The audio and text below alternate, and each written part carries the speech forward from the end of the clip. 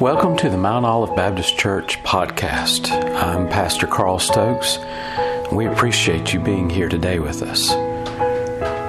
Our desire is to preach the Word of God effectively and clearly so that you can understand God's desire for you in your life. Turn with me in your Bibles to the book of Ephesians again. We're once again in chapter 1, and we're looking at the last section of chapter 1. Woohoo! I feel like we ought to have a banner having some kind of party, but let's not get ahead of ourselves there. We're looking at the last section of chapter 1, and let me just share with you something that you might not even be familiar with. This is something that Paul is so excited about in his discussion or his communication with the church and Asia. He has so much excitement about what is happening in the ministry in that area, that region of Ephesus, and it's scholars tell us it's not just the church at Ephesus, but a group of churches in that area that this book was really written to, and Ephesus was maybe the main one or the last one, and so that's why we have the Ephesus reference here, but it is God's Word for us all, and so we need to remember that. But Paul is so excited about what he is sharing with that church there, what God is sharing with these believers, that verses 3 through 14 are all one sentence. It's one run-on sentence. He's so excited about what God is doing, what God is revealing to us as Christians, and what we need to remember as a part of the body of Christ. Remember, his whole focus is that we are the body, and we're in Christ, and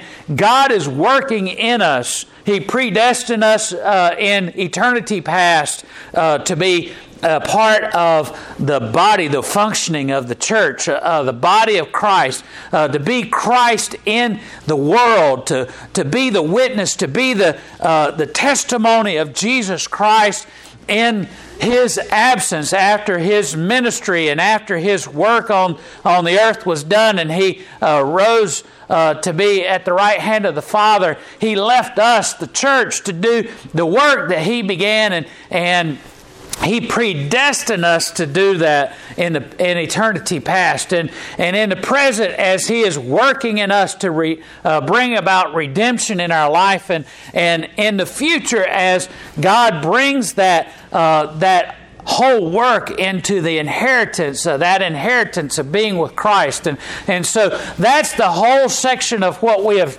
discussed so far, and we come to verse 15, and I want you to just listen to what Paul is saying in this last section, as he has laid out all of the plan of God, and he's laid out all of what this mystery that God has revealed to the church at this time, and this is what he says after that. He says, "Wherefore I also, after I heard of your faith in the Lord Jesus and love unto all the saints, cease not to give thanks for you, making mention of you in my prayers, that the God of our Lord Jesus Christ, the Father of glory, may give unto you the spirit of wisdom and revelation in the knowledge of Him, the eyes of your understanding being enlightened, that you may know what is the hope of His calling, and what is the riches of the glory of His inheritance in the saints, and what is the exceeding greatness of His power toward usward, who believe, according to the working of His mighty power, which He wrought in Christ, when He raised Him from the dead and set Him at His own right hand in the heavenly places, far above all principality and power and might and dominion and every name that is named, not only in the world, but also in that which is to come, and hath put all things under his feet, and gave him to be the head over all things to the church, which is his body, the fullness of him that filleth all in all. And so Paul is wrapping up this whole exciting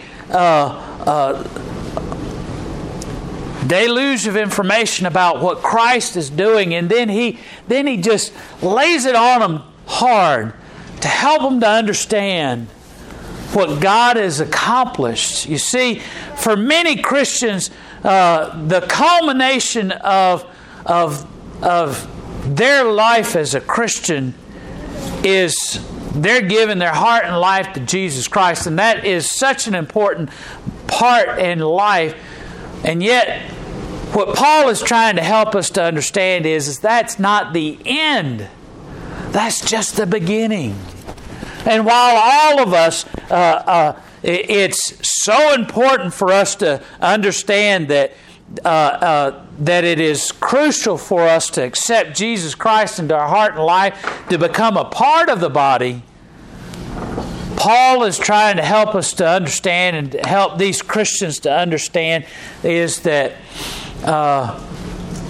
you have to know who you are before you can accomplish the task. Now, Paul's burden is to tell you who you are as a Christian, and to help you to understand your purpose and place in your Christian life and your place in the body of Christ. And he does that here in chapters 1, 2, and 3. He's sharing with you the purpose and what does it mean to be a Christian? How do you what does it mean to be a part of the body of Christ? What does it mean? I remember a lot of times as a young child hearing this concept talked about in service and saying that we're all a part of the body of Christ and that we all serve a function.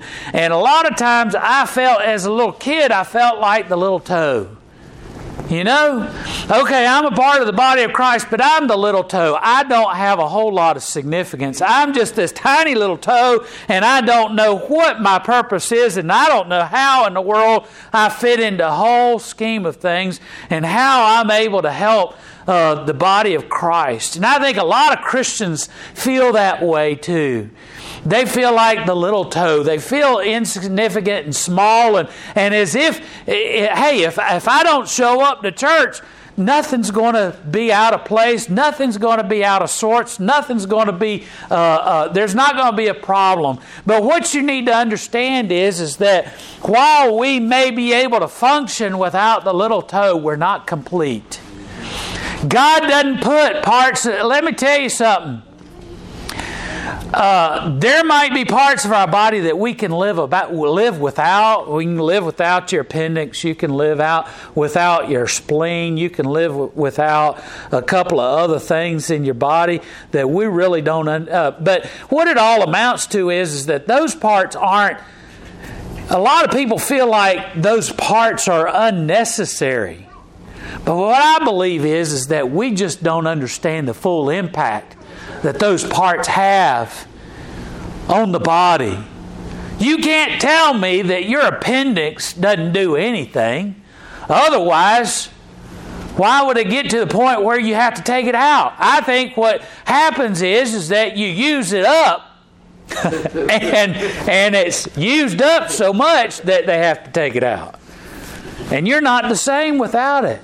And it's the same way without a little toe. You can be a hiker. You can be one of those campers that go out and you go up in the mountains and for whatever reason like to enjoy camping in the midst of a snowstorm or whatever. I don't know why you'd want to do that. But you come back and you have frostbite. And what happens? Your toes fall off, right? You can't tell me that somebody that has that happen doesn't wish they had that toe back. Oh, you can live without it, but you're not complete. Listen, we can live without you being here as a part of the body of Christ, but we're not complete without you here. And we're not as effective without you here. We're not as useful to the kingdom without you here. And we hurt when you're not here. Paul's trying to help the church to understand that all of us have significance and importance. It's like being an athlete. I wasn't a big athlete.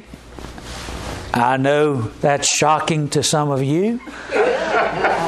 But I wasn't we didn't have a football team, so I wasn't I might have been on a football team if I'd gone to a school that had football. But we didn't have football, we had soccer. And you got to do a lot of running in soccer. That is not my forte. I remember they had us doing PE, and I think that was a tryout for all the sports because they saw who could do good stuff in sports, and they were sure to get them into sports. And they had us try all the sports, and that's why I think that, because they had us try track and field, and I made it over the first hurdle. I made it over one. And then I got to the second one, and my foot got caught on it as I was going over, and I fell and tripped and fell. And I remember being embarrassed and everything about falling, but I was stupid. I got up and I started running again. Some would say that was fortitude and sticking with it and all that. I think it was silly, stupid. I got up and I ran at the next one and tried to jump over, and guess what happened? I fell on it too. I was not a hurdler. I was not a runner at all. I didn't, that was not my big thing. I remember they gave us the discus. And they said, you do this. And they just basically showed us one time and then expected us all to be able to do it. Like it was something simple. I wanted to take it and throw it like a frisbee instead of throwing it like you're supposed to. They gave us the big shot put, and I was like, this is too heavy to throw. What are you giving that to me for? And I didn't excel in sports, but part of the issue is that I wasn't brought up playing basketball every waking moment of my life when I wasn't sleeping or eating or going to school. I didn't play baseball like it was something that, and I could care less about statistics, and I didn't care about who did the what and all that kind of thing. That just didn't gravitate. That didn't grasp a hold of me the way it did some. But when you the thing is when you get to high school, that's not when you should be learning how to play the game. I found out a long time ago that in order to be really effective, you need to be playing the game when you're just a little a peewee of a little pipsqueak of a guy, and you're learning. Okay, you don't just have the ball and you just start running. Especially if it's soccer. I mean, you don't do that. You have to kick at it, and you just don't kick it because you can hit the ball with your foot. You're trying to accomplish something with it.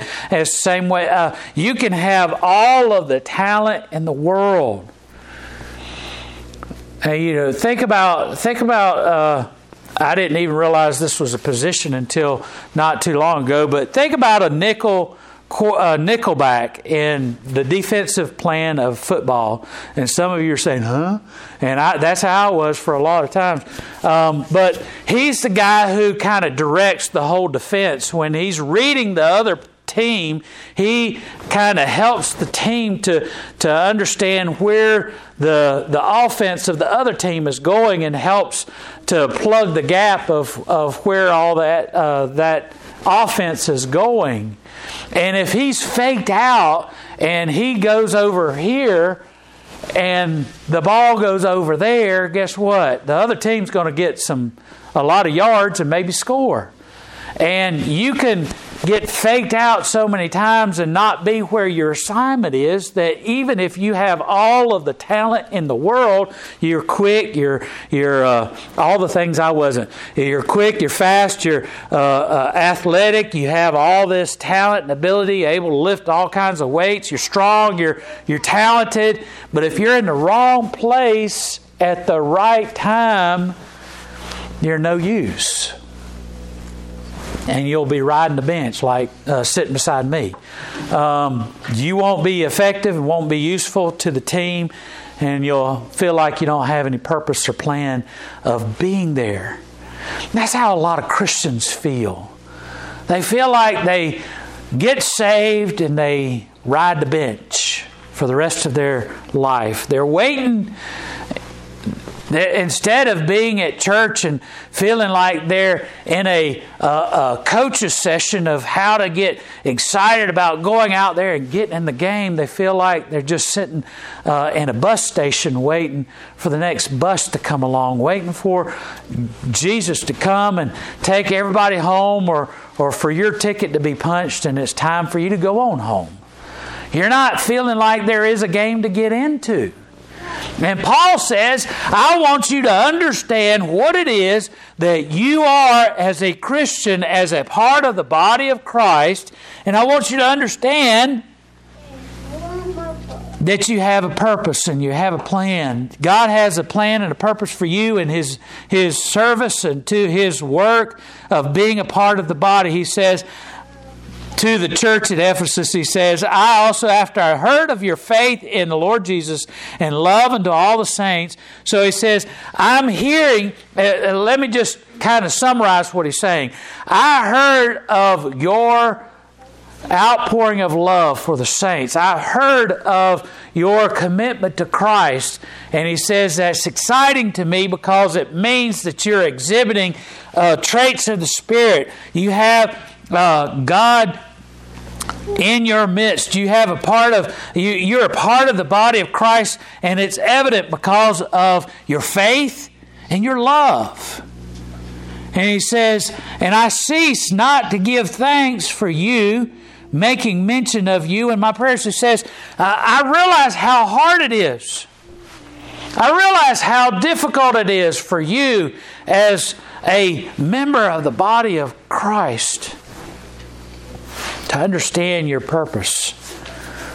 And you know, it takes some people who are a part of the body of Christ years, and some of them their whole life, to realize that the whole purpose of church is not just simply to come and sit here on Sunday morning and sit in Sunday school and sit in worship service and that your whole service to Christ is over when you go on home. No, that's not it. Paul says, I'm making mention of you to God. Why? Because he wants to help them to foster that faith and to foster that love for others, because that's part of the service and the work of the church. That's part of the body of Christ. That's pulling together to serve God. He says, your eyes were enlightened. Let's see, wait a minute. I got too far. That the God of our Lord Jesus Christ, the Father, and the glory may give unto you the spirit of wisdom and revelation and the knowledge of Him, and the eyes of your understanding being enlightened, that you may know what is the hope of His calling and what the riches and the glory of His inheritance is in the saints. So what he's saying is that I pray continually for you. Why? So that you would be a part of glorifying God, and that you would also understand the significance of who you are as a Christian. He says, I want you to understand the inheritance that you have. I want you to understand the calling that you have. Understand the riches and the glory of God. We are sitting on, it's like we could be sitting here as a body of Christ, and we have a guy come and knock on the door and say, hey, I want to tell y'all something.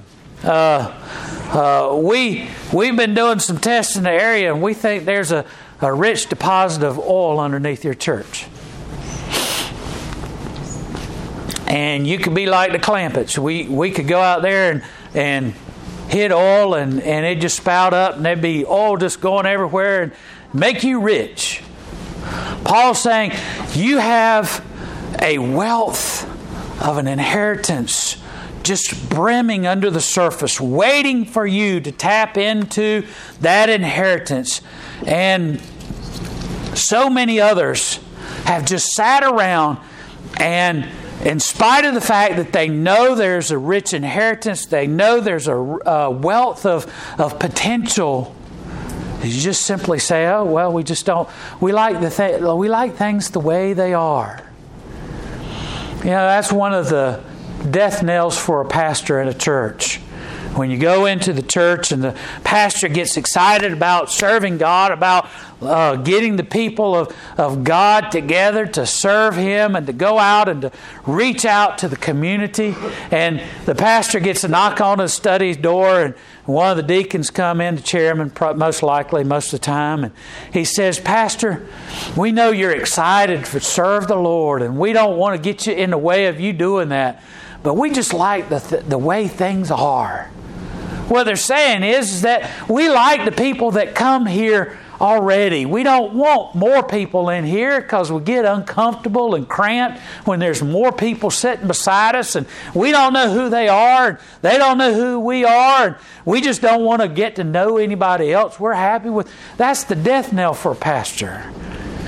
Because the whole purpose of us being here is to serve others, to help people that are in need, to express the love of Jesus Christ, to go out and to meet people's needs, because we have a wealth of inheritance in Jesus Christ, and we exhibit the body of Christ, and we are the body meant to serve. We're not here just simply meant to sit on the bench.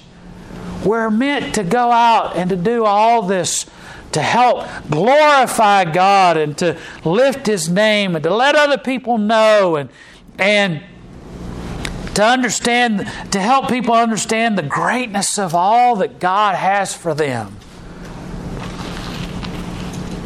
And to be told, well, we just don't want anything different.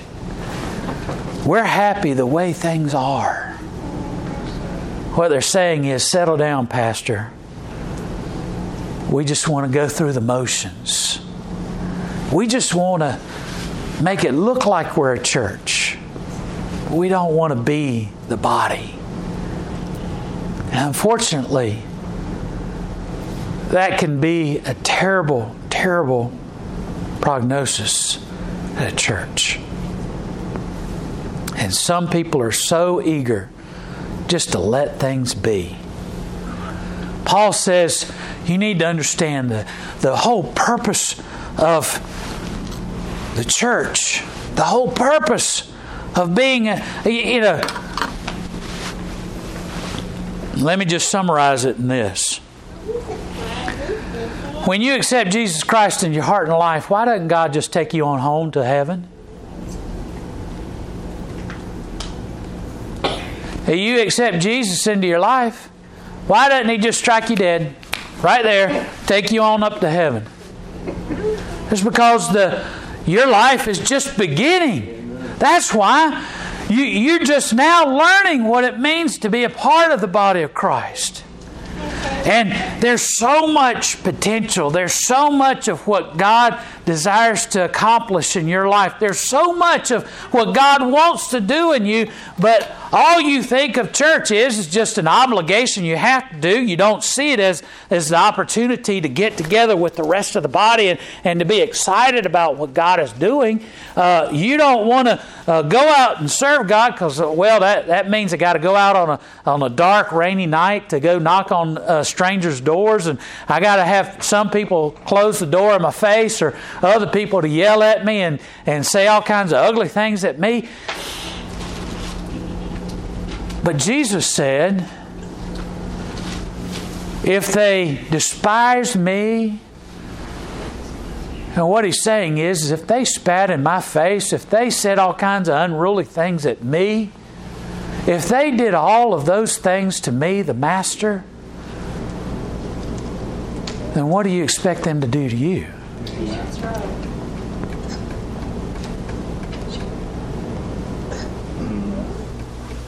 We're the body. You might be the little toe. You might feel like the appendix and like you don't have any usefulness.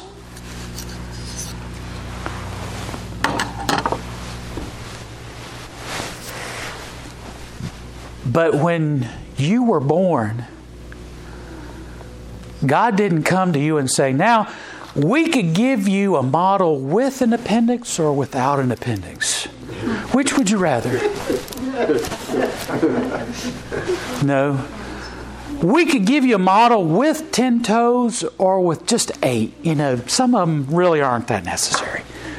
Which would you rather? No. We're all necessary. Every part of us. We're not complete. When you have a baby and that baby's born, do you want to go and count all the little fingers and all the little toes? And after you take them out of your mouth, after you're kissing them and won't eat them up, you look at them and you say how perfect they are. All 10 of them. And you smile down at that little face. And you don't say, you know, we decided to go with the model without the appendix because it really isn't necessary. No, you say, they got all toes, all the fingers. Look at that bright smile. Look at how happy that baby is because it's complete. That child is complete and just the way God designed him or her to be. Whether it's the same as another or a little different, God made you perfectly the way you were when you were born. And God's desire for His church is to be complete. Perfect in the way that He's designed the body of Christ to be, with you involved, with you being a part of that body and being useful to bring the glory of God. He says, for all above all principalities and power and might and dominion and every name that is named, not only in this world but also in the world to come, and hath put all things under His feet, gave Him to be the head over all things, which is the body, the fullness of Him that filleth all in all. We're to give glory to Him. We're to give glory to God just the way that we are, the way that He created us. With each one of us seeking to give Him glory. That means we have to be a part of the body.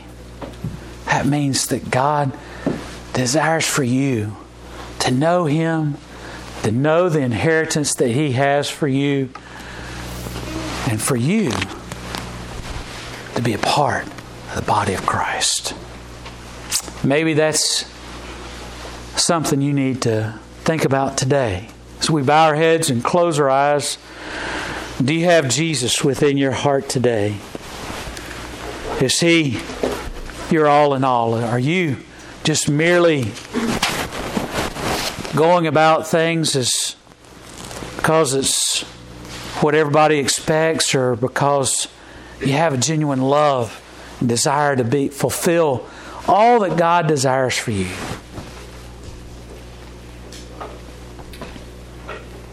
Are you here today because it's an obligation to someone else? Or because God's love compels you to come together with the rest of the saints